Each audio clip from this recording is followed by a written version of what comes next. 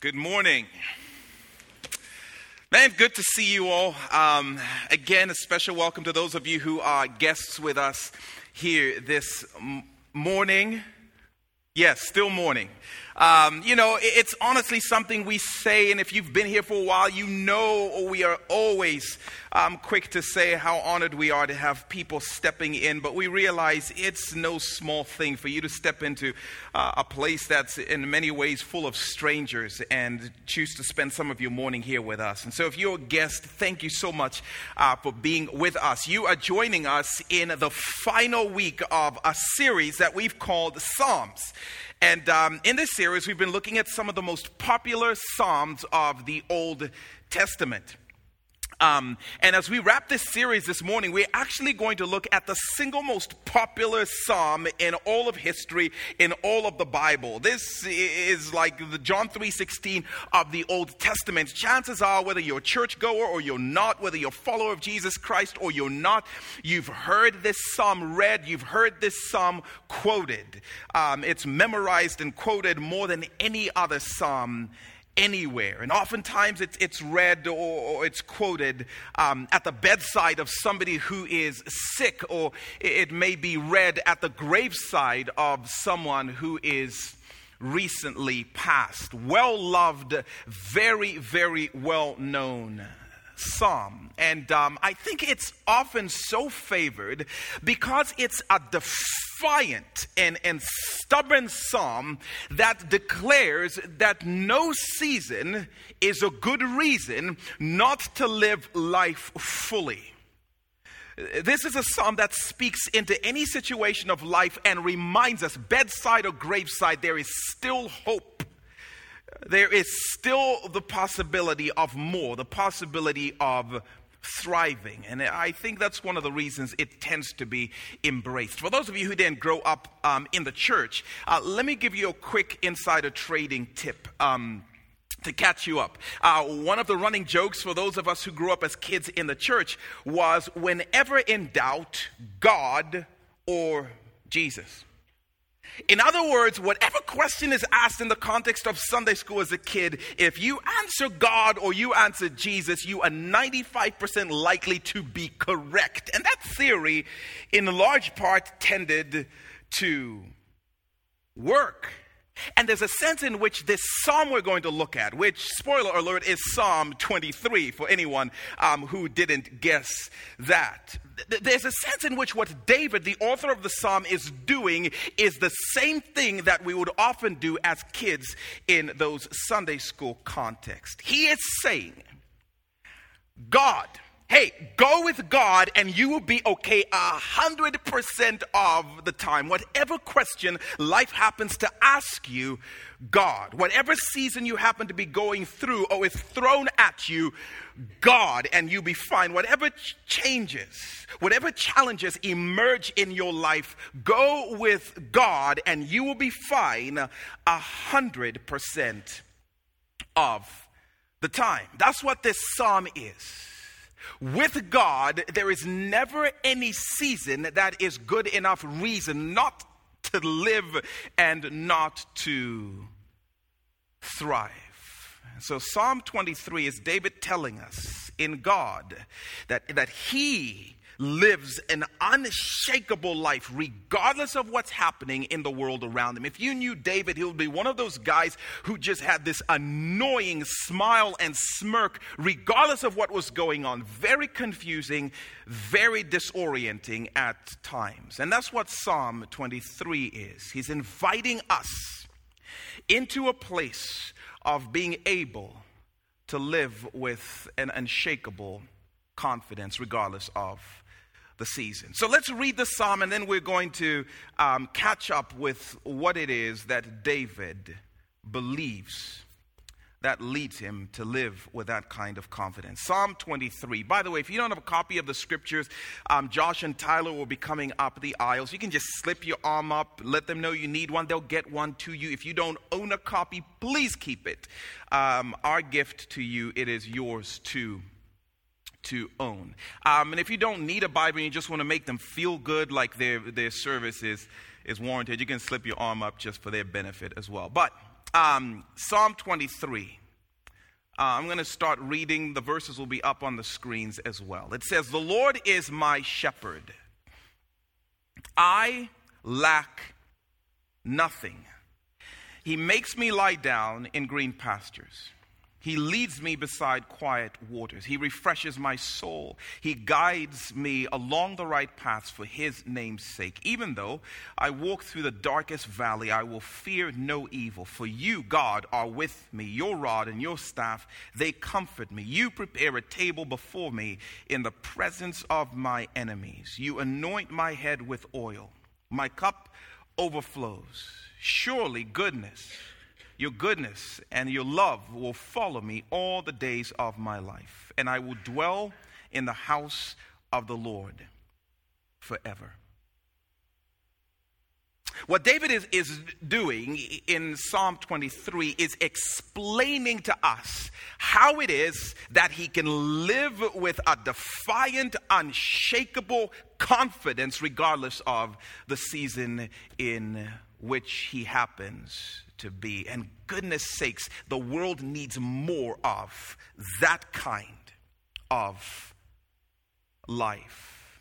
And it comes down to David for the truth. It comes down to the truth he believes about God. And those of you who've been with us for this series, we've seen that over and over again. The Psalms are just these declarations of truths about God and the way that affects our lives. And for David, it comes down to what he believes about God. And to help explain this all, he uses a picture of an ancient Near Eastern shepherd. Now, if you know David's biography, then you know he wasn't just always the greatest king in the history of kings. David grew up as a shepherd. And so it's all the more meaningful that he uses this imagery to speak of God and what he believes about God that stirs in him an unshakable, unswerving confidence. Look at verse 1. David says, "The Lord is my shepherd. I lack nothing." Now, it's worth us getting a sense of the rich meaning of this picture, because the reality is there's probably no kid in the Warsaw elementary school system who's saying, "I want to be a shepherd when I grow up." And so something in our culture, obviously, is not as acquainted with the concept of a shepherd. But in that day and age, a shepherd was typically a guy whose life revolved around caring for a flock of sheep. This shepherd would not only know how many sheep he had. That was kind of like, duh, of course he knew how many sheep he had. But he would know the names of each of the sheep. And if not, he would name each of the sheep. And beyond knowing the names of each of the sheep, he would know every nuance and every unique idiosyncrasy about each sheep. He would know its bold spots and its bow legs. I mean, he would know its birthmarks and its boo-boos. He would memorize everything about this sheep so he could distinguish one from another. And he knew the names, he knew the numbers. If anything happened to any of them, he would be aware of it. He was all in with these little creatures. This wasn't some after-school gig to help pay for the cell phone bill. This was his life. He was all in, to the point where it almost became impossible to decipher where his life stopped and the life of these little smelly creatures began. They were so intertwined because a good shepherd understood that if these little suckers thrive, then I thrive. If they survive, then I survive. Because if these little creatures don't develop an appealing coat on them, and if they don't chunk up and beef up a little bit, okay, lamb up, whatever, a little bit, then no one is going to pay for their wool. No one is going to pay for their chops. I don't get a paycheck at the end of the day. So you better believe my well-being is attached to their well-being. I have a vested interest in these sheep thriving because theirs is connected and intertwined with my life. And so a good shepherd was committed to the thriving of his sheep. It was a personal interest to him. And what David is saying is God is the ultimate good shepherd to his people. Such a powerful picture. Not only does he know their names, not only does he know how many they are, but he knows every unique idiosyncrasy and idiocy of every single one of them, every wound, every scar, every boo-boo. If anything happens to them, he knows them. And in fact, God is such a good shepherd to his people, to his flock, that it becomes virtually impossible to decipher where his life stops and their life begins. In fact, God treats his sheep like his well-being depends on their well-being, even though it doesn't. He is a good shepherd. And David says that picture of God stirs in me an unswerving confidence. And I'm telling you right now, if you can even for 24 hours begin to believe that God is your shepherd, it will stir in you an unexplainable confidence in the way that you live. And what David does in the rest of this chapter is he unpacks this idea and he gives reasons why the picture of shepherd instills so much confidence in him. And he makes three declarations that I hope we can make with all sincerity as well. They're very simple, as the Psalms tend to be, very Sunday school-esque as the Psalms tend to be. But there are three declarations that David believes that the Psalm invites us to believe and declare along with him. Declaration number one about God as a shepherd is the idea that God is my provider. God is my provider. The first confidence instilling characteristic of God as shepherd to David is that God is unswervingly committed to providing everything we need. David believed this. Look at verse 1 again. He says, "The Lord is my shepherd, I lack nothing." Can you even begin to imagine what it would be like if we really began to believe that?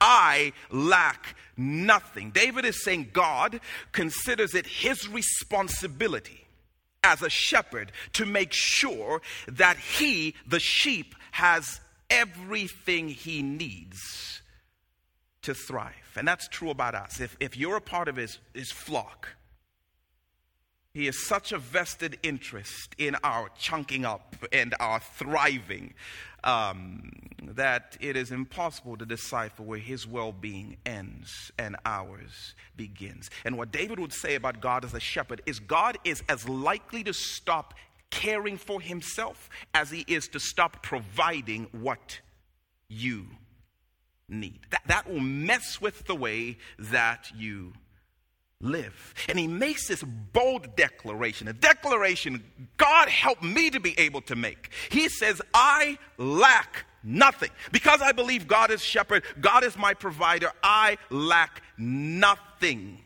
If I need it, God makes sure I get it without fail. There's nothing I need to thrive and to live fully that I do not have. Nothing. That's huge.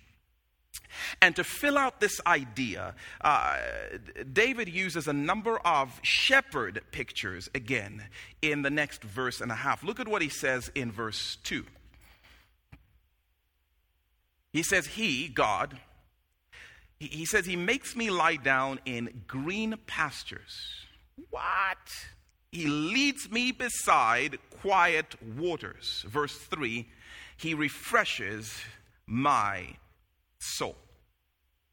Now listen, For us reading this as human beings, this is just Old Testament ancient poetry. But try reading this as a sheep. This is Disney World. This is a proverbial jackpot. This is unbelievable paradise that David is painting. He said, green pastures and quiet waters. What more could a sheep possibly need? You could interview 1,000 sheep, and 999 of them would admit to regularly dreaming about green pastures and still waters. This is a thing for sheep. They love this kind of stuff. The area in which David is living and referencing is a really arid, it's a really parched area. It's very dry and brittle, very mountainous, which means the thing you are very unlikely to find lying around is these patches of green grass, let alone to find some stream of crystal clear water. That just never happened. And if you, by the way, found some water in that area, it would be anything but quiet. Every animal would have come out of the woodworks, and every single human being in the area would have converged upon that place to try and siphon off every last drop of water. Green pastures and quiet waters. But David is saying God is a kind of shepherd who makes sure that even in the places of rarest resources, he has the best of everything we need provided. It's a powerful picture. And the idea that he lacks nothing, God has provided everything, can be understood from the phrases he uses. When he says green pastures, that would have been a picture of physical needs in poetry. And when he speaks about water, that would have been a picture of spiritual or non-physical needs. So these two ideas combined, it is David's way of saying God will take care of every physical thing I need to thrive and every spiritual thing I need to become everything that he calls me to be. But David's statement goes even further than that. Because again, if you check out the tenses, this is profound. David is not just saying God will supply all my needs. David is saying God already has. I lack nothing right now. Woo! Spiritually, I have everything I need. 2 Peter 1:3. His divine power has given us everything we need to thrive in life and to thrive in godliness. I have everything I need physically, for my God will supply all your needs according to his riches in the person of Christ Jesus. There is nothing I do not have to be the best me. Presently, God is my provider. He says, I lack nothing. Therefore, I can be content. That's why David is always smiling and doesn't seem particularly thrown off. And can you just think for a moment how many hours of sleep you would reclaim in a given week if you believed that God considered it his responsibility to make sure that you had everything that you needed? If you believed God is more vested in your well-being than you ever will be.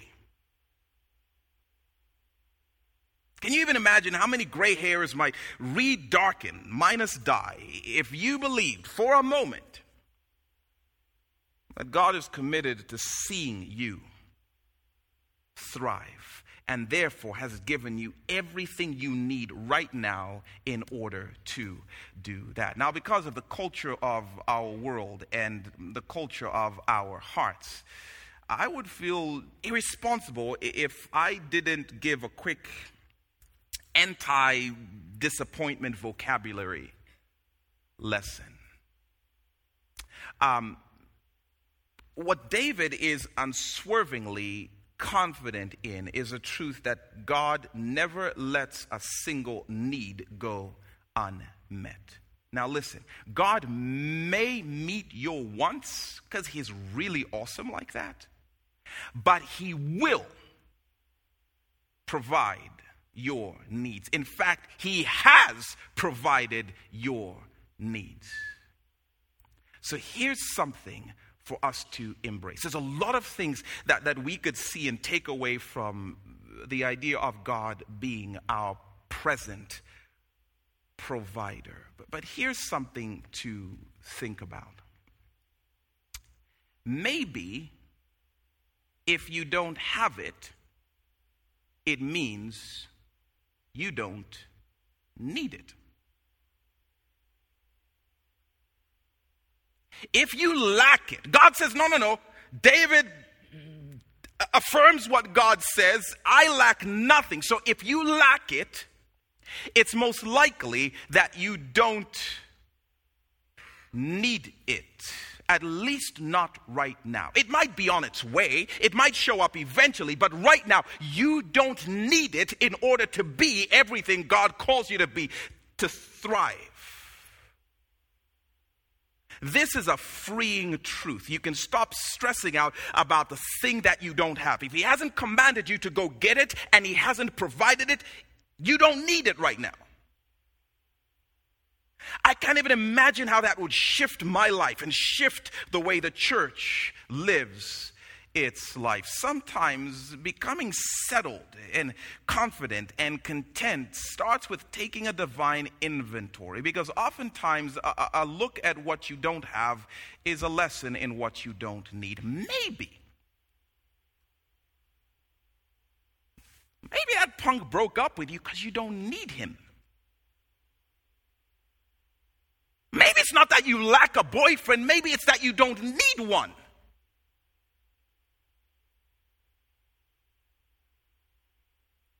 Maybe the promotion that's been so elusive hasn't come because you don't need it to be everything he's calling you to be. Maybe that loan for that cockamamie business idea hasn't come through because you don't need it.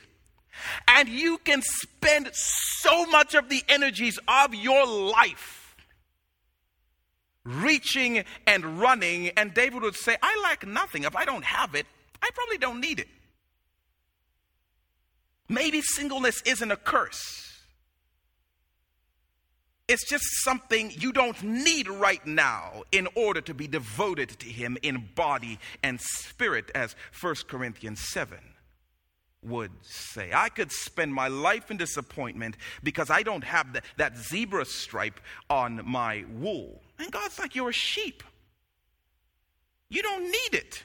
No, but I saw it's like a big beard and a cloth. That's a lion.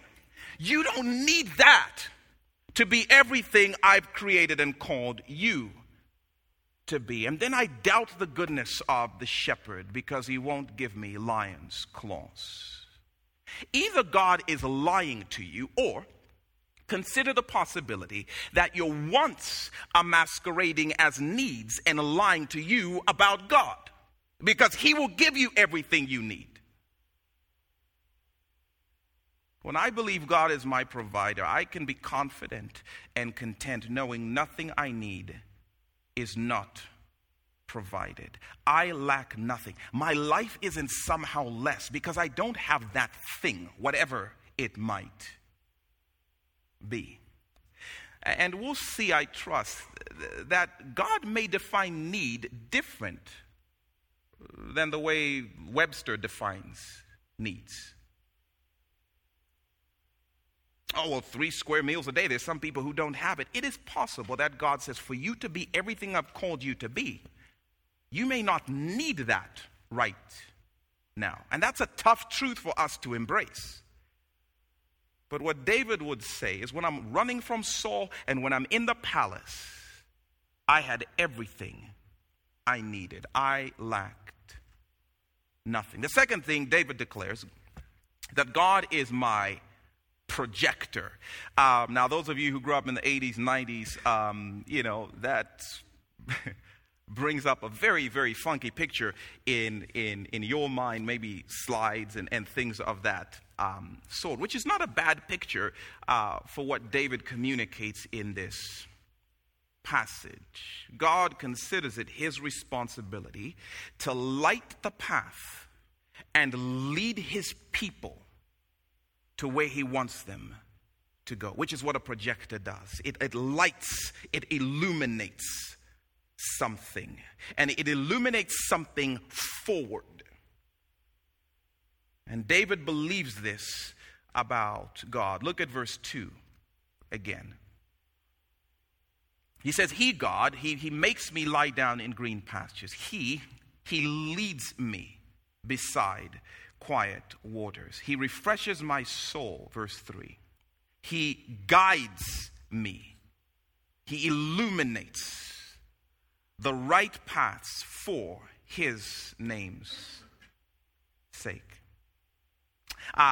In order for a shepherd to help his sheep become what they needed to be, one of his responsibilities was to lead them. And as we saw, because green pastures and water was such a rare and elusive thing, oftentimes he would have to become an expert in reading the contours and the topography of that region so that he's able to predict and project the most likely spot to be able to find the next pasture and the next body of water, to find a hidden paradise of nourishment for his sheep. And once he knew, or once he projected where that spot was, his became the tall task of leading his sheep from wherever they were to where they needed to go next. And sometimes that trip would take days upon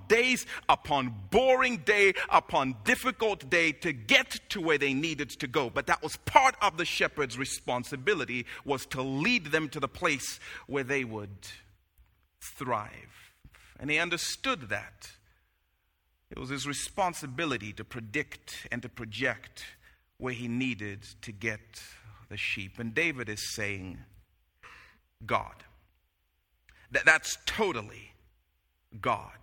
He is my projector. He has already scouted every elusive resource, every topography, every landscape, and God has already predicted and projected. He knows where every nourishment I need is lying in hiding. God already knows where everything I need to get to be what he's calling me to be is. He already knows that, and now his commitment is to get me from wherever I am to wherever I need to go, and he's really good at it. And sometimes it might take years, and sometimes it might take days, and sometimes it might be uncomfortable, and sometimes I might not like the particular contours of that region, but his commitment is firm. I will get you to where you need to go in order to thrive. I will project and lead you in the way. And so whether you know it or not, whether you see it or not, and frankly, whether you follow it or not, God is the shepherd, according to David, who considers it his responsibility to light the path and lead us to where we need to go. God is my projector. Therefore, I can be confident. I never have to wonder. You know, at this time of year, by the way, school is wrapping, and particularly for college students and seniors and parents of both of those demographics, it stirs a lot of questions and wondering about what's next and where to. And oh my goodness, I have to figure it out. And it starts to cause deep anxiety in us. But the one thing we know for sure is I never have to worry or wonder if God has a plan and a path for me if I'm one of his followers. He always does. And he's always leading me towards abundance, towards places where I thrive and become everything that he's called and created me to be. I never have to live with anxiety about my future. If God is my shepherd who projects, then my future is handled. In fact, God considers his future so intertwined with mine that heaven has a difficult time seeing where one ends and the other begins. So deep is his commitment to get us to where we need to go. I never have to become unhinged, by the way, that I missed a turn somewhere in middle school and now the whole thing has been thrown off kilter and this is why I've ended up in this. No, he has every resource and ability to get you from wherever you've ended up to where you need to go next. He is recalculating route. He is the good shepherd who knows how to get you there and is committed to doing so. And I love the phrase at the end of verse 3 where it says that God does this for his name's sake. It's so good. That just deepens my confidence. Wait a minute, God. And here's what it means. Your reputation is on the line. Yep. You are so vested in me getting to where I need to go for your name's sake. Yep. I was telling my kids just the other day, new rule. I do not want you accepting other kids' food at school. I was much more colorful in the way I explained this to them. Because when you start acting like hungry little mooches, it reflects badly on me.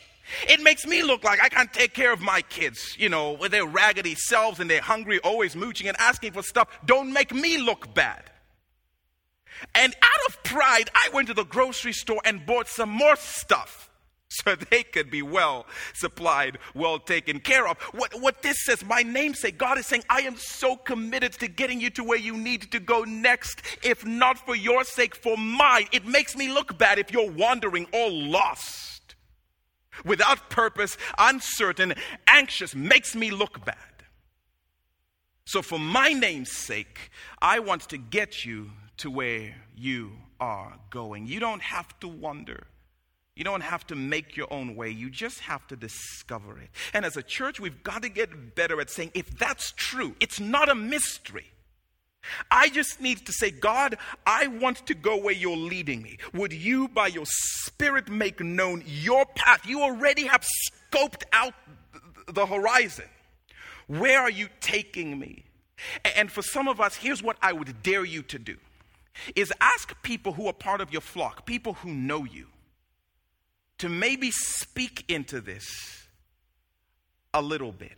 In fact, I'll come back to that in a second here. But you never have to wonder, and you never ought to wander. That's a different word. I know my accent can be confusing, but wonder and wander are two different words. Wandering is where you veer off the path. Because listen, he's committed to getting me where I need to go. Unless I just start to veer off. And then I start to act like we have a problem, God. The problem is never going to be about God leading. It's always going to be about me following. And if you're anything like me, then, you've already projected your path. Right? I mean, you already have a 5-year plan. You already know what you want to be when you grow up. You've already decided where the greenest pastures for you are. You already know what's the most fulfilling thing to you. And so, God, it would be helpful if you projected my path. If you played along with my plans.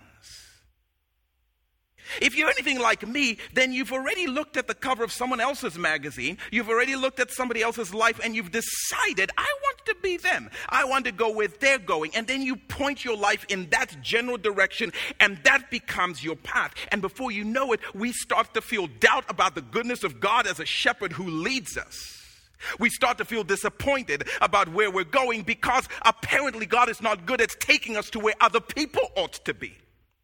But he's brilliant at taking us to where we need to be. And so I often wander off the path in the direction of what seems most appealing, into my ideas and my dreams, my borrowed dreams of what I believe is going to be most fulfilling. That's not what David is saying. David is saying, hey, God knows where the greenest pastures for you are, and he's committed to leading you there. Follow him. Abandon your idea of your own plan and your own purpose and what your parents said and what's on every cover of every magazine. Ask the question, Good Shepherd, where are you taking me for your name's sake? Goodness sakes, we make God look so bad. Look at all of them. Where are they? They're just all scattered to, the cover of this magazine and this person's Twitter account. But the invitation is to follow. I'm not married by 22. God is a terrible shepherd. No, he just may be leading you somewhere differently, but that wasn't my plan. I planned to be a millionaire by 40. That's not happened. Listen, I plan to be a brain surgeon by 30. None of that is happening. I wanted to be a pastor. Okay, maybe no one says that, but there could be. Somebody might. You don't know. You don't know. It's cool. It's cool. I hoped to be a business owner by now. It's not working out. Again, if you don't have it, maybe you don't need it. And if you don't have it, you don't need it because it's not part of where God is taking you. Let those things maybe be hints that redirect us. And then we get frustrated because the right path that God is leading us in feels so wrong when compared to our dreams. David is saying God always leads us to places of flourishing. You can never improve on his plan by wandering off. And again, ask the people around you. You've known me for years. And if you give them permission, I think you might be surprised what people who love you will tell you. Yeah, I'm sorry, but we've been supportive of this crazy dream, but it's just you are pushing a boulder up a rugged hill. And it's probably time for you to stop. You've been chasing this crazy, and can we just be honest? Now again, sometimes people will squelch the dreams God is stirring in you. That's why you want to be careful who you ask. People who love you may be honest with you, because what we want to do, church, is discover where is he leading so we can follow him to places of thriving, to places of deeper life. And for some of us, we wander off, and the reason we wander off is because it gets painful. And I'm not going to say much about this. We've talked about this in previous weeks. But do not ever read pain and discomfort as a sign that you are not moving in the right direction. And we'll see that here in a second. Sometimes the journey for the sheep and for the shepherd was painful. But painful didn't necessarily mean the wrong path. The third thing David says is God is my protector. The thing that brings unshakable confidence is that God is David's protector. He's committed to keeping him from harm and harm from him. David believes God is standing between me and my downfall. He will not let anything undo me. I cannot even begin to imagine what our lives would look like if we believed that God is our protector. Look at verse 4.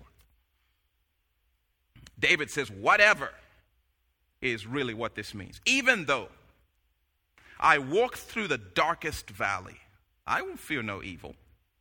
For you, God, my protector, are with me. Your rod and your staff, they comfort me. One of the key roles of the shepherd in David's day, as much as it seems obvious, was the role of protector. He had to keep his sheep alive if they were going to be of any use to him. And so as such, a good shepherd was constantly scanning the perimeter, was constantly scoping the area, anticipating. By the way, anticipating is a great word to think of when you think of shepherd. This is why, by the way, we use pro words. Pro words. Because pro means I'm anticipating ahead of time. That's what God does. provides. He anticipates your needs ahead of you. Don't even know what you need 3 weeks from now. He already has a pasture stashed, ready for that.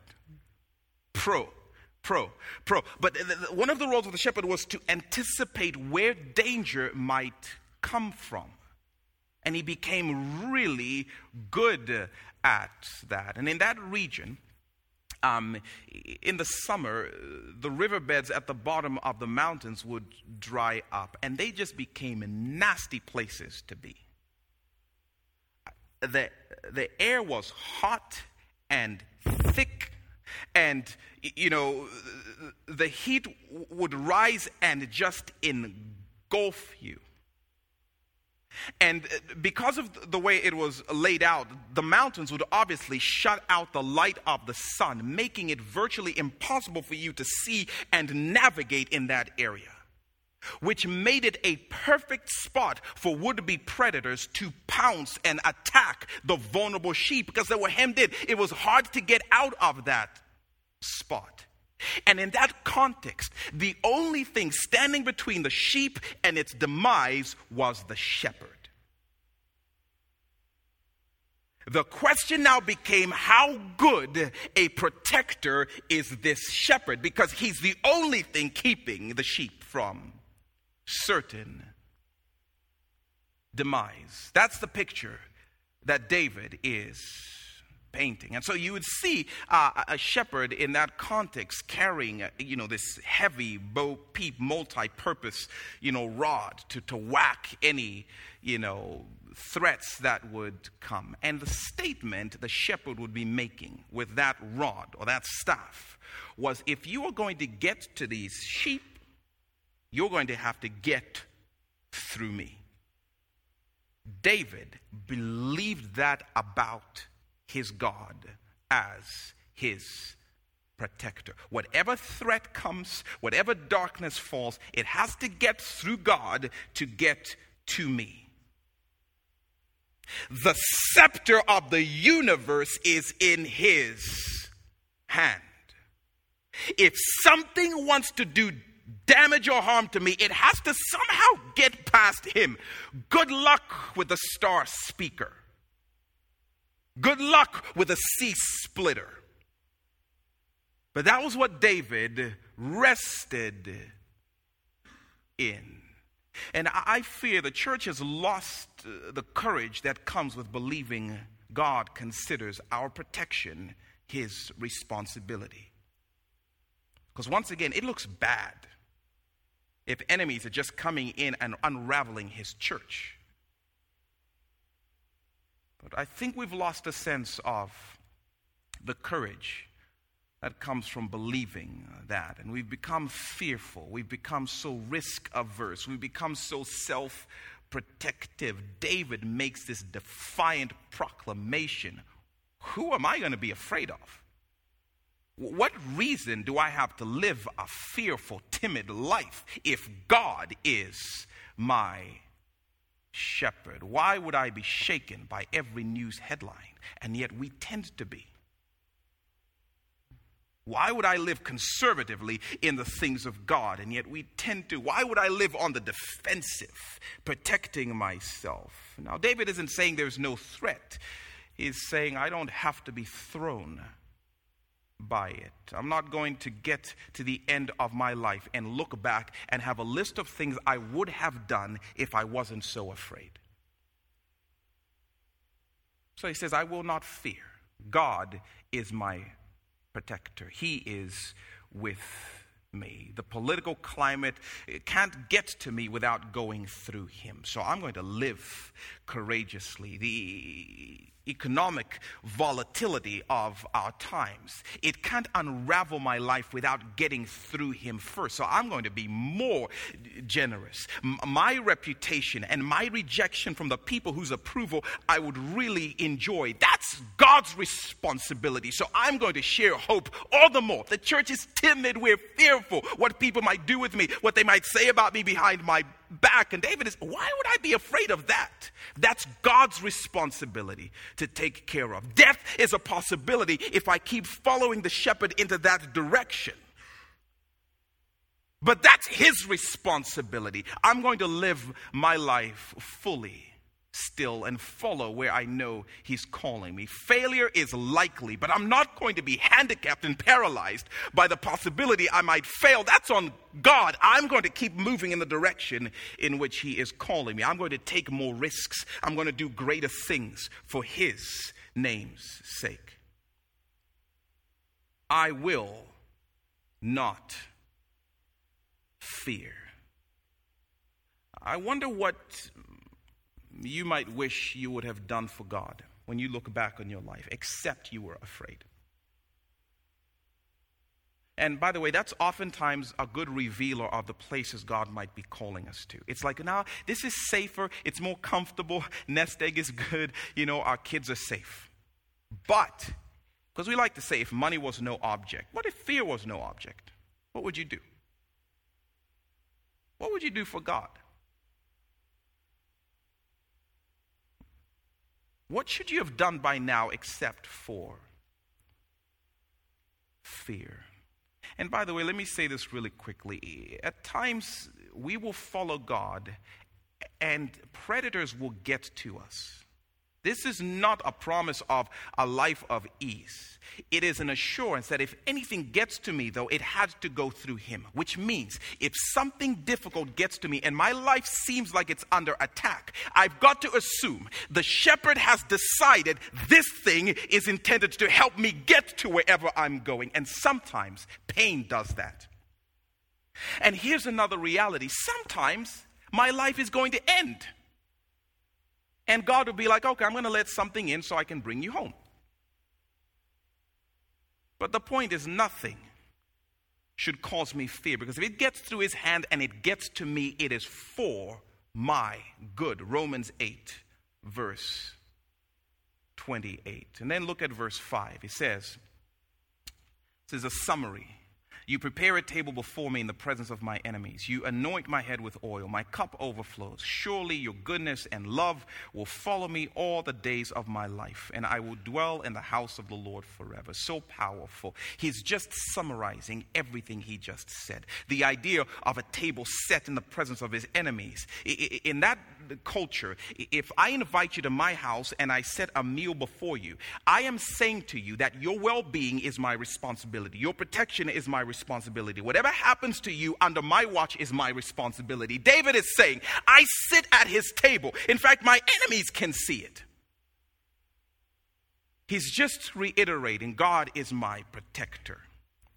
My well-being is on him. And then he speaks of oil, favor, and God's rich goodness that pours into my soul, but my soul's too small to contain it, and so it overflows. It's a picture of abundance because God is my provider. And I love at the end, he says, goodness and love will chase me all the days of my life. A powerful picture of God as my shepherd. He leads me. He goes before me. He provides what I need, and he protects me, and he pursues me with his love. David is saying, I am entirely surrounded by everything God and everything good. Of course I'm going to live with confidence. Of course I'm going to live with courage. Of course I'm going to live with comfort. Of course I'm not going to find in any season any reason not to thrive and to move forward. God is my shepherd, and he's leading me to beautiful places. We've learned God is not only the shepherd to us as individuals, but he is a shepherd who leads us as a flock, as a church. And man, that has been our story for 5 years now. In January, we celebrated 5 years as a church, and he has provided for us. When the bank account was depleted and we had no idea, what the next week would look like, and we had to take pay cuts, he was our provider even then. And he's protected us from our own youthful foolishness, from doubt, from we can't do this. He's protected us from people who have leveled assaults at Mission Point that are inaccurate in order to cut the legs from under us. He's been our protector, and he's proven to be our shepherd. He's been our projector, constantly showing us his purpose and his plan and his direction, where he's leading us and what he wants us to emphasize. And as many of you know, our shepherd is leading us once again, and we couldn't be more thrilled. In fact, many, if not most of you, should have received an email from us on Friday, in which we were just sharing some exciting news that the shepherd is projecting the path that he wants us to move in next. And so some exciting things are happening in Mission Point's future that we are so excited to share with you. Now, in case you didn't see it, I'm going to play a clip of this video so y'all can celebrate with us what the Lord is doing next. Can you guys roll this? And look at that screen, because that screen is like really, really dark. But anyway, do you want to roll this video? Check this out. So we do have a big announcement, a bit of a big reveal that we're excited about. But before we get there, I want to back up and just talk a little bit about the track that we as a leadership team and our elders have been going down in terms of just sensing what God has for us in the future. Can you talk a little bit about that? Yeah, I mean, a lot of people have asked us, why haven't you guys moved into a permanent facility? And part of the reason for that is we had a dream of a 24/7 community center, a place that would be a blessing to our city, a place that could be used 7 days a week, not just on weekends, to bring relief, to bring hope, to be an encouragement to our city. And so we've been prayerfully considering what steps the Lord might want us to take towards moving into a facility like that. And it's actually as we were pursuing that the Lord interrupted us and said, hang on, I have something for you guys in the meantime. Yeah, it really has felt like, as we look towards that 24/7 center vision, that may be a couple years away. Yeah. But yet, sitting at Lakeland, we're looking at a place, a facility that we are just truly outgrowing. So we've hit this critical intersection of what do we do from here to there? Yeah. And, if you've been at Mission Point at Lakeland, then you've seen peak Sundays, we can't find enough chairs anywhere in the building to facilitate the folks who are showing up. And our kids wing is bursting at the seams. It was just a couple of weeks ago that they had a record attendance, inching towards 200 kids. And so we've outgrown our facility, but we're not ready for this 24/7 center. And it's in the middle of that the Lord revealed where he wanted us to be next. In fact, we are sitting there right now. Welcome to the PAC, as they lovingly call it around here. This is the Performing Arts Center at Warsaw Community High School. We could not be more excited that they have rolled out the red carpet to us and have invited Mission Point to use this facility as our new home. So exciting. So Mission Point is moving.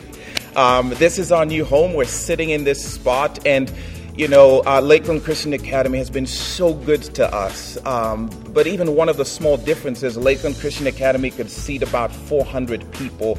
We're sitting in an auditorium that has capacity for 900 plus people, 600 down on the first level and about 300 up above, which gives us room to grow. It gives us room to reach the 50,000 people in this county that we believe the Lord is calling us to reach. So we're excited about where the Lord has us and where he's taking us next. So welcome to your new home, Mission Point, here on the campus of Warsaw Community High School.